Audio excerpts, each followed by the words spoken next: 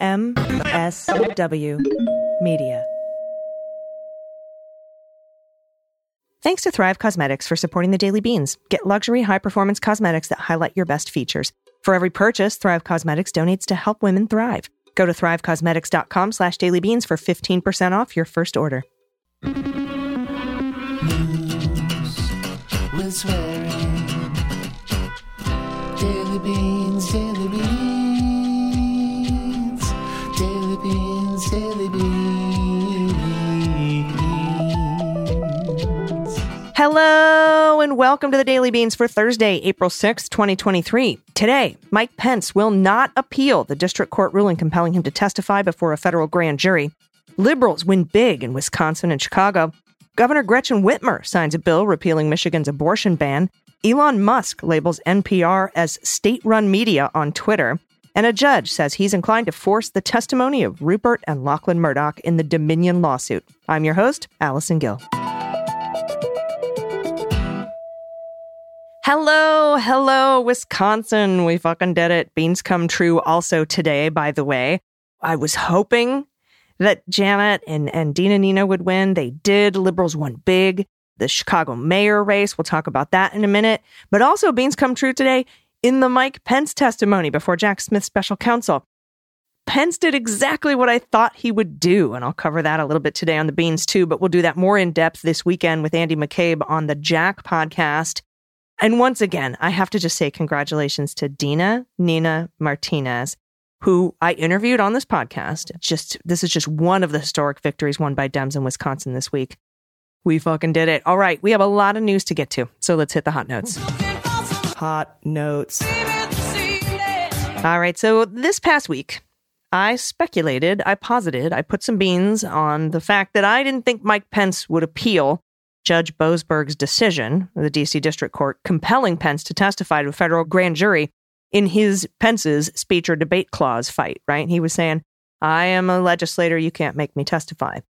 As you know, Pence was challenging Jack Smith's subpoena. Jack Smith, special counsel, investigating January 6th and the overturning of the election by Donald Trump.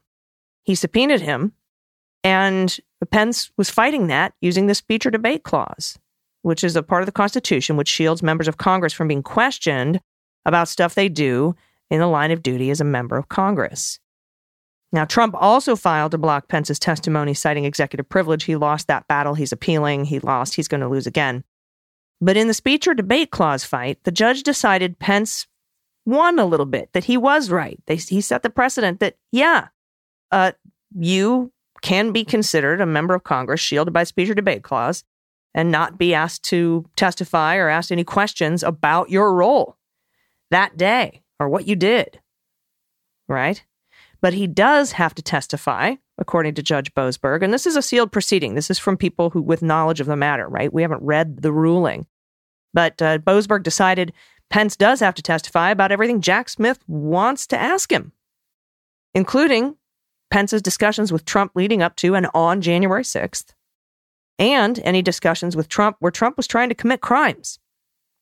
Jack Smith doesn't give a shit about Pence's role as president of the Senate that day, except maybe to ask him about why he changed the language when calling the votes. Remember that? How he changed to, like, when he said, we'll open Alabama, blah, blah, blah.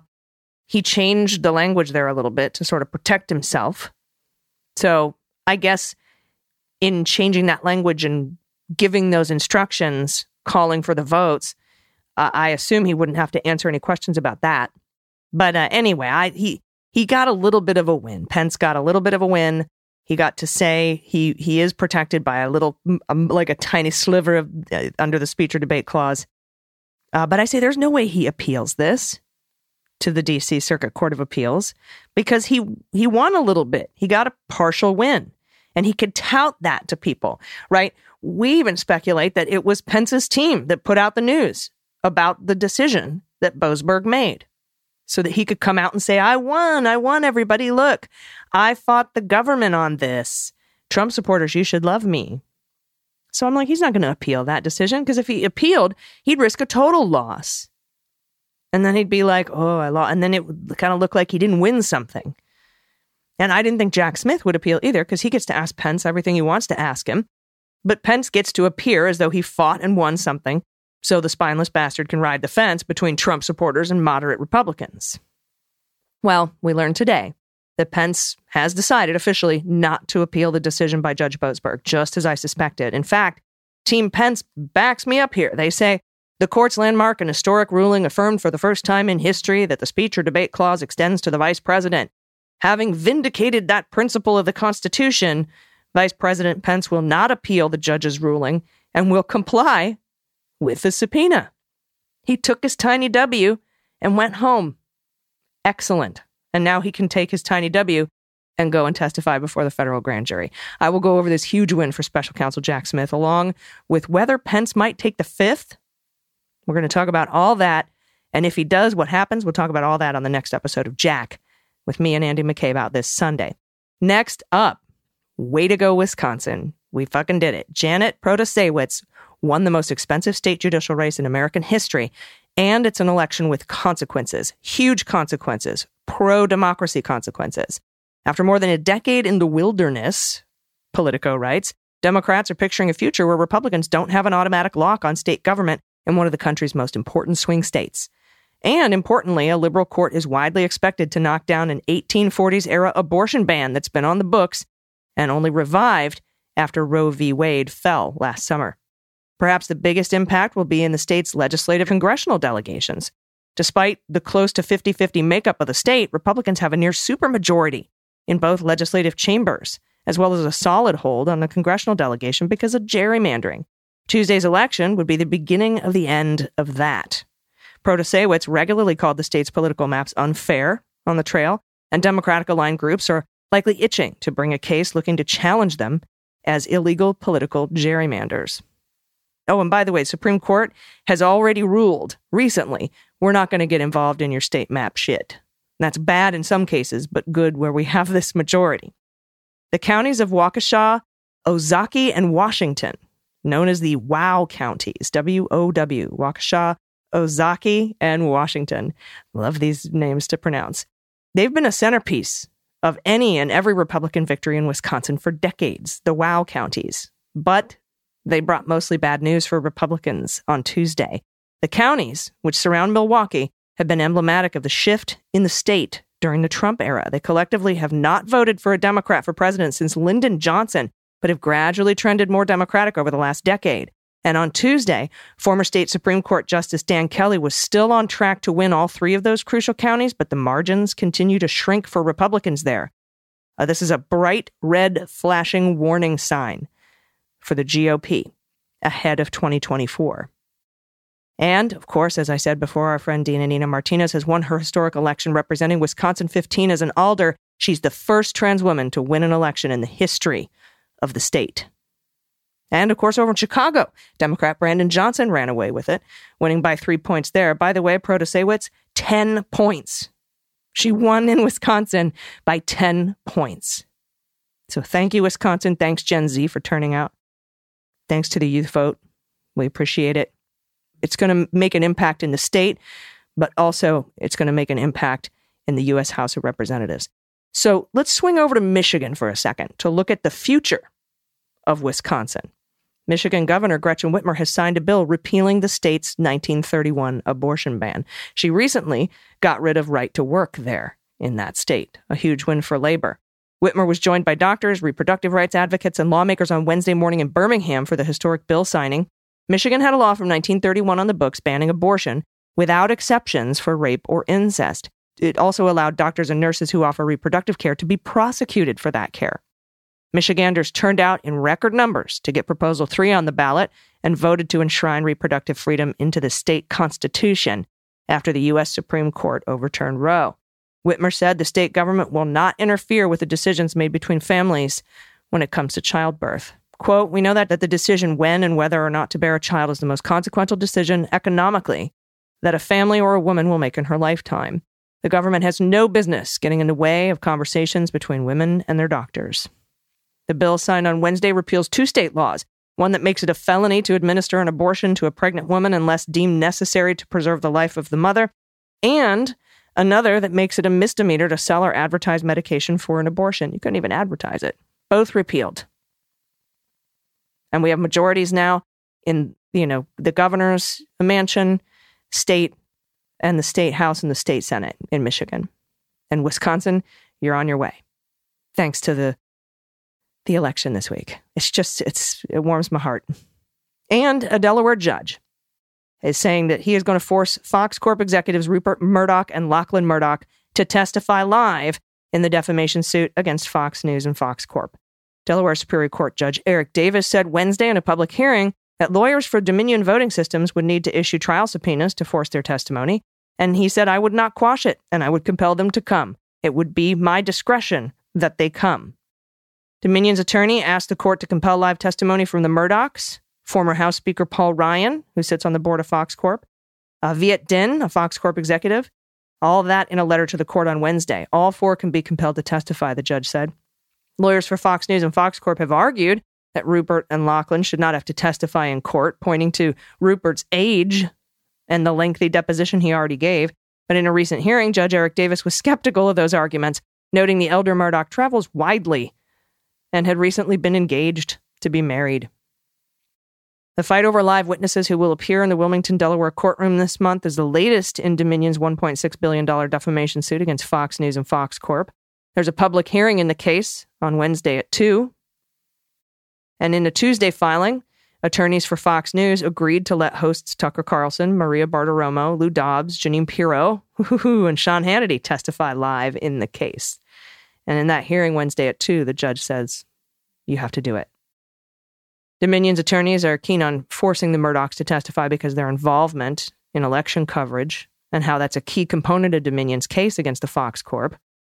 The voting systems manufacturer alleges Fox damaged its reputation by promoting phony claims that it was tied to a late Venezuelan president, namely Hugo Chavez, and paid kickbacks to politicians and rigged the presidential election by flipping millions of votes for Donald Trump to Joe Biden in 2020. The jury will be instructed that those claims are false, following Judge Davis's summary judgment ruling on falsity last week. The jury doesn't have to decide whether these are false or not. The judge has already ruled that. And from Laura Kelly at the New York Times, Twitter on Tuesday evening added a label to NPR's account, National Public Radio's account on Twitter, designating them as a U.S. state-affiliated media company. And from Laura Kelly at the New York Times, Twitter on Tuesday evening added a label to National Public Radio, NPR's account on the social network, designating the broadcaster, quote, U.S. state-affiliated media, unquote. The move comes as Twitter has announced sweeping and unevenly enforced changes to some of its policies, like the verification checkmark system, under the ownership of Elon Musk, who bought Twitter in October for $44 billion, a lot of which came from Saudi Arabia and China. Twitter's guidelines define state-affiliated accounts as outlets where the state exercises control over editorial content through financial resources, direct or indirect political pressures, and or control over production and distribution. Other news media accounts with the label include RT of Russia and Xinhua of China. But the actual state-run media of the United States, Stars and Stripes, doesn't have this label. According to a cached version of Twitter's published policy, for much of Tuesday, the guidelines noted that NPR and the BBC of Britain did not receive the label because they were state-financed media organizations with editorial independence. The reference to NPR has since been deleted from that policy. So it wasn't the policy as to why they didn't have that label, but then they gave them that label and deleted that from the policy. Quote, we were disturbed to see last night that Twitter has labeled NPR as state-affiliated media. That's John Lanzig, chief exec of NPR, in a statement. NPR stands for freedom of speech and holding the powerful accountable. It's unacceptable for Twitter to label us in this way. Now, Isabel Lara, NPR's chief communications officer, said the broadcaster had not been notified that the label would be added to its account and had learned of the change only when it appeared on Twitter. She added that NPR had contacted Twitter, but has not heard back. She noted that on average, less than 1% of NPR's annual operating budget comes in the form of grants from the government-funded Corporation for Public Broadcasting and other federal agencies and departments. Less than 1%. And anyone who can't see from the very beginning what Musk is doing, that Musk is dismantling Twitter and the sharing of ideas on behalf of foreign bad actors, just simply isn't paying attention. I mean, remember when he banned all those journalists? Now he's taking everybody's check marks, throttling their engagements. So, Anyway, my check mark's still there. I expect to lose it anytime soon. They keep sending me messages. Pay us $15 a month. It's $15 a month now, by the way. Or if you're an organization like MSW Media Pods, or actually Mueller, She Wrote, when you think about it, it's $1,000 a month. Yeah, no thanks. No thank you, pal. All right, everybody, we'll be right back with the good news. Please stay with us.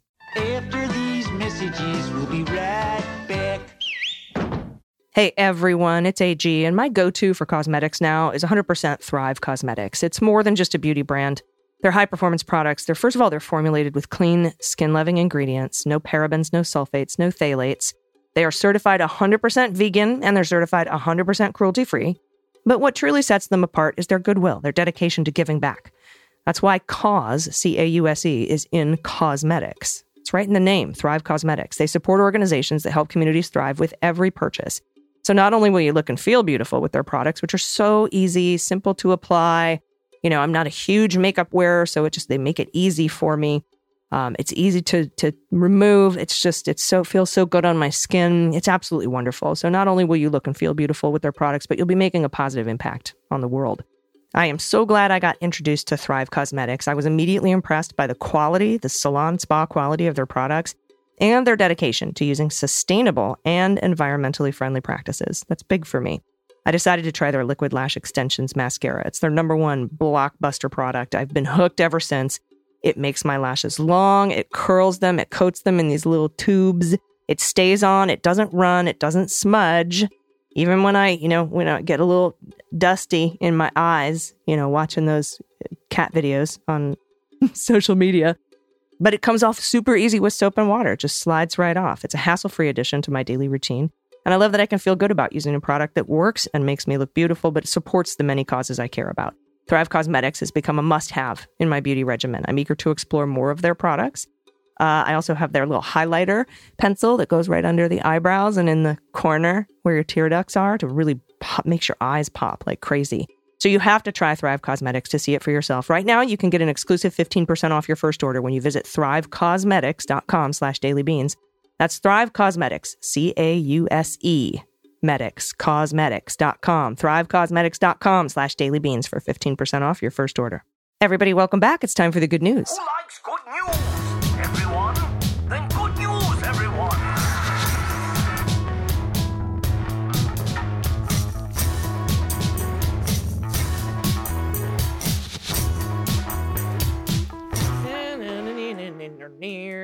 Good news. And if you have any good news, confessions, corrections, idioms, if you have any fun swears you want to share, shit kids say, shout out to somebody you love, a shout out to an adoptable pet in your area, or a local business that you want to promote, or your business if you're a maker or a creator. We have so many amazing makers and creators in this community. Send it to us. Send us all your good news at dailybeanspod.com and click on contact. First up, from Jen, pronouns she and her. Hello, ladies. Good news. Tape boxes aren't just for cats. My 3-year-old husky Malamute Shepherd mix, Alpine, promptly sniffed, licked, and plopped herself right inside the box minutes after I put it on the floor. My 14-year-old Pom mix Bear wouldn't have anything to do with the box. One of the pics is my baby snuggling with her baby dog. I couldn't start my day without you both, so keep up the great work. Mochi and the axolotl send you both love. Oh, thank you very much. Oh, look at the puppy hugs. Yep, right in the box. But a little bit off the side, right? Because that's my dog with the dog bed, half in, half out. So it's like wants to be in the box, never quite makes it into the box. And the Pomeranian is like given the the raised eyebrow, like really sus about this whole tape box thing. So adorable. All right, next up from Devin, he. Hello, Beans Queens. I started listening just this year, but could not resist when I heard the request for a rat king. Alas, instead I have a rat prince. Meet Prince Regal Vanilla Beans. He came to us with the name Beans, but we decided that wasn't enough for this beautiful ratty boy. Rats are such sweet, wonderful pets. They love to cuddle and groom you with lots of teeny tiny kisses. Unfortunately, they do have a short lifespan, 2 to 3 years, so Beans is no longer with us, but he gave us so much love and memories while we had him. I also wanted to thank you so much for the attention you've been bringing to the assault on trans rights. Living in Florida has definitely been scary lately. I can't even imagine. But I'm glad that you're calling out DeSantis on his fascist bullshit. Thank you for all you do and giving me laughs and hope in these dark times. Devin, thank you. And look at the rat prince. Oh, so adorable. It's a white rat with little pink nose. Oh, he's got some tan on his back. So very adorable. And, you know, I had a rat when I was in high school. Her name was Maleficent. She was fantastic. Very regal. Oh, look at this baby. Oh, so cute. They're so curious. And I do love their little whisker kisses. All right, next up from Servant of the Void, pronouns she and her. The void being the black cat.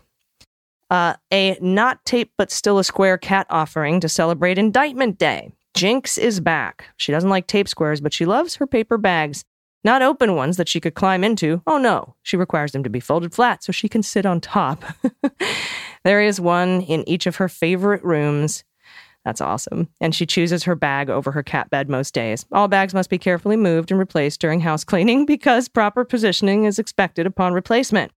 After all, these are her happy spots. Thank you for all you do as we wait for Indictment Day to become indictment season. Thank you, Servant of the Void. Oh, I remember this kitty with the little white patch. Oh, so cute. Yep, right on the bag. It's so funny that you pick them up and vacuum and then place them back down right where they go. We are servants to our kitties. Next up from Anonymous, pronouns she and her. Greetings, Leguminati. Oh, look, it's a Newfoundland. After 3 rough years of working in pharmacy during COVID, my attitude toward my fellow Wisconsinites had soured a lot. However, we elected Judge Janet in a landslide yesterday. Right fucking 10 points. There is hope for us yet. Although after hearing the concession speech from that whiny bitch, I feel like there's no hope for the Republican Party. The fact that the arraignment was yesterday just was the cherry on top of the day. Thank you from the bottom of my heart for all you do. You and this community make the news more bearable. I appreciate all the legal explanations. As pet tax, here are my 3 babies. Finn is the Newfie, Bailey is the Retriever, Newfie, an Australian cattle dog, and Penny is Border Collie, an Australian cattle dog. Thank you so much. Look at these babies. That's a lot of dog. I mean, how much dog food do you go through? These dogs, I imagine, eat quite a bit of food, quite a bit of kibble. All right, next up from Andrea, pronouns she and her. I wrote in February about being made the chief election inspector. Yes, for the largest polling place in Madison. Yes, I was thinking about you yesterday, Andrea. I must have done a good job in February because they put me in charge again for yesterday's Supreme Court race. Haha, it was an exhausting 18 hours on my feet, but so worth it. Of the 4,050 registered voters at my polling place, 2,505 cast a ballot. That's 62% of registered voters. My best friend's ward did even better with 69%. Nice.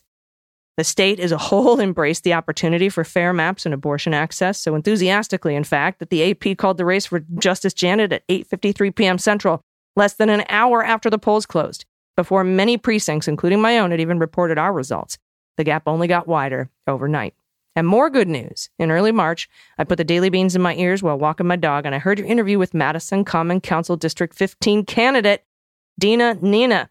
I'm not in her district, but I liked what she had to say, so I pulled out my phone and shot her some money on the Act Blue right there while waiting for my dog to sniff around for a spot to take care of his business.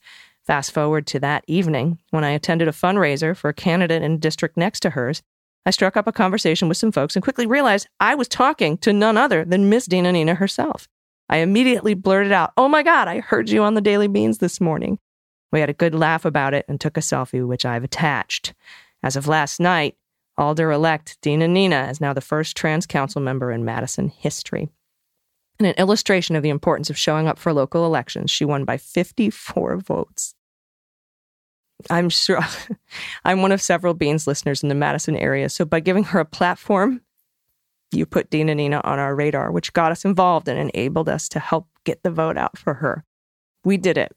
From top to bottom, we freaking did it, y'all. Thank you. For pet tax, here's a picture of my dog, Aiko. A few days after her spay, she had a hard time with the cone of shame, so we went to the donut instead. Donuts. She remains a very good girl. Oh, look, it's Dina Nina. 54 votes, you guys. Thank you so much. I wonder how many people we helped get out to the polls there to help put Dina over the top. Okay, the donut on the Doge, very adorable. Thank you for sending that in. And sorry, get a little choked up. But my Thrive Cosmetics mascara doesn't run. Am I right? You guys, seriously. We did it. I fucking did it. I said, vote blue over Q and bring someone with you. And you did. You did this. Thank you so much. I can't wait to see what Dana, Nina, and Janet do. It's going to be incredible. Congrats, Wisconsin. I will be back tomorrow in your ears. Thank you so much for listening. Until then, please take care of yourselves, take care of each other, take care of the planet, take care of your mental health. Vote blue over Q. And you brought somebody with you. Thank you so much. I've been AG, and them's the beans. The Daily Beans is written and executive produced by Allison Gill with additional research and reporting by Dana Goldberg. Sound design and editing is by Desiree McFarlane, with art and web design by Joel Reeder with Moxie Design Studios. Music for The Daily Beans is written and performed by They Might Be Giants, and the show is a proud member of the MSW Media Network, a collection of creator-owned podcasts dedicated to news, politics, and justice. For more information, please visit mswmedia.com. MSW Media. Hi, this is John Cryer, and I am hosting a new 7-part true crime podcast called Lawyers, Guns, and Money that'll challenge everything you think you know about U.S. covert operations and presidential misconduct. From Jack Bryan, the director of American PSYOP, comes the incredible true story of John Mattis, a newly sworn-in Miami public defender in the 1980s who has found himself completely in over his head. I step off the plane, and there is a van with a couple guys with Uzis. And one of them in broken English said, "Welcome to Bogota, John." Mattis's first felony defendant has been arrested for having a machine gun and tells Mattis a dangerous secret. He was shipping arms into Central America on behalf of the CIA. As a first-time lawyer, I want to act like I know what I'm doing. But with the help of a Colombian drug smuggler, How much money the CIA raised by hitting up drug dealers? A lot of money, millions of dollars.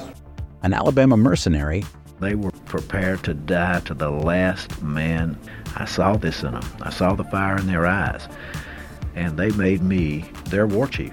and a newly elected senator, John Kerry. We are looking at allegations of drug running, gun smuggling, conspiracy to commit murder and murder itself. He'll fight to free his client. The judge said, "Show me in a courtroom how we were at war." Expose an illegal war being run by the White House. I mean, I wanted him involved, but I didn't want to be on record as doing it. And somehow stay alive in the process. I just escaped a kidnapping by the CIA in Costa Rica. This is Lawyers, Guns, and Money. So you have a man in an Armani suit standing on the bow of a boat with a rocket launcher and says, "If I lose sight of you, I will launch. You will be vaporized." Available everywhere starting October 29th, or get it ad-free and early starting October 22nd at lawyersgunsandmoney.supercast.com. There you'll find bonus episodes along with exclusive content. Subscribe now.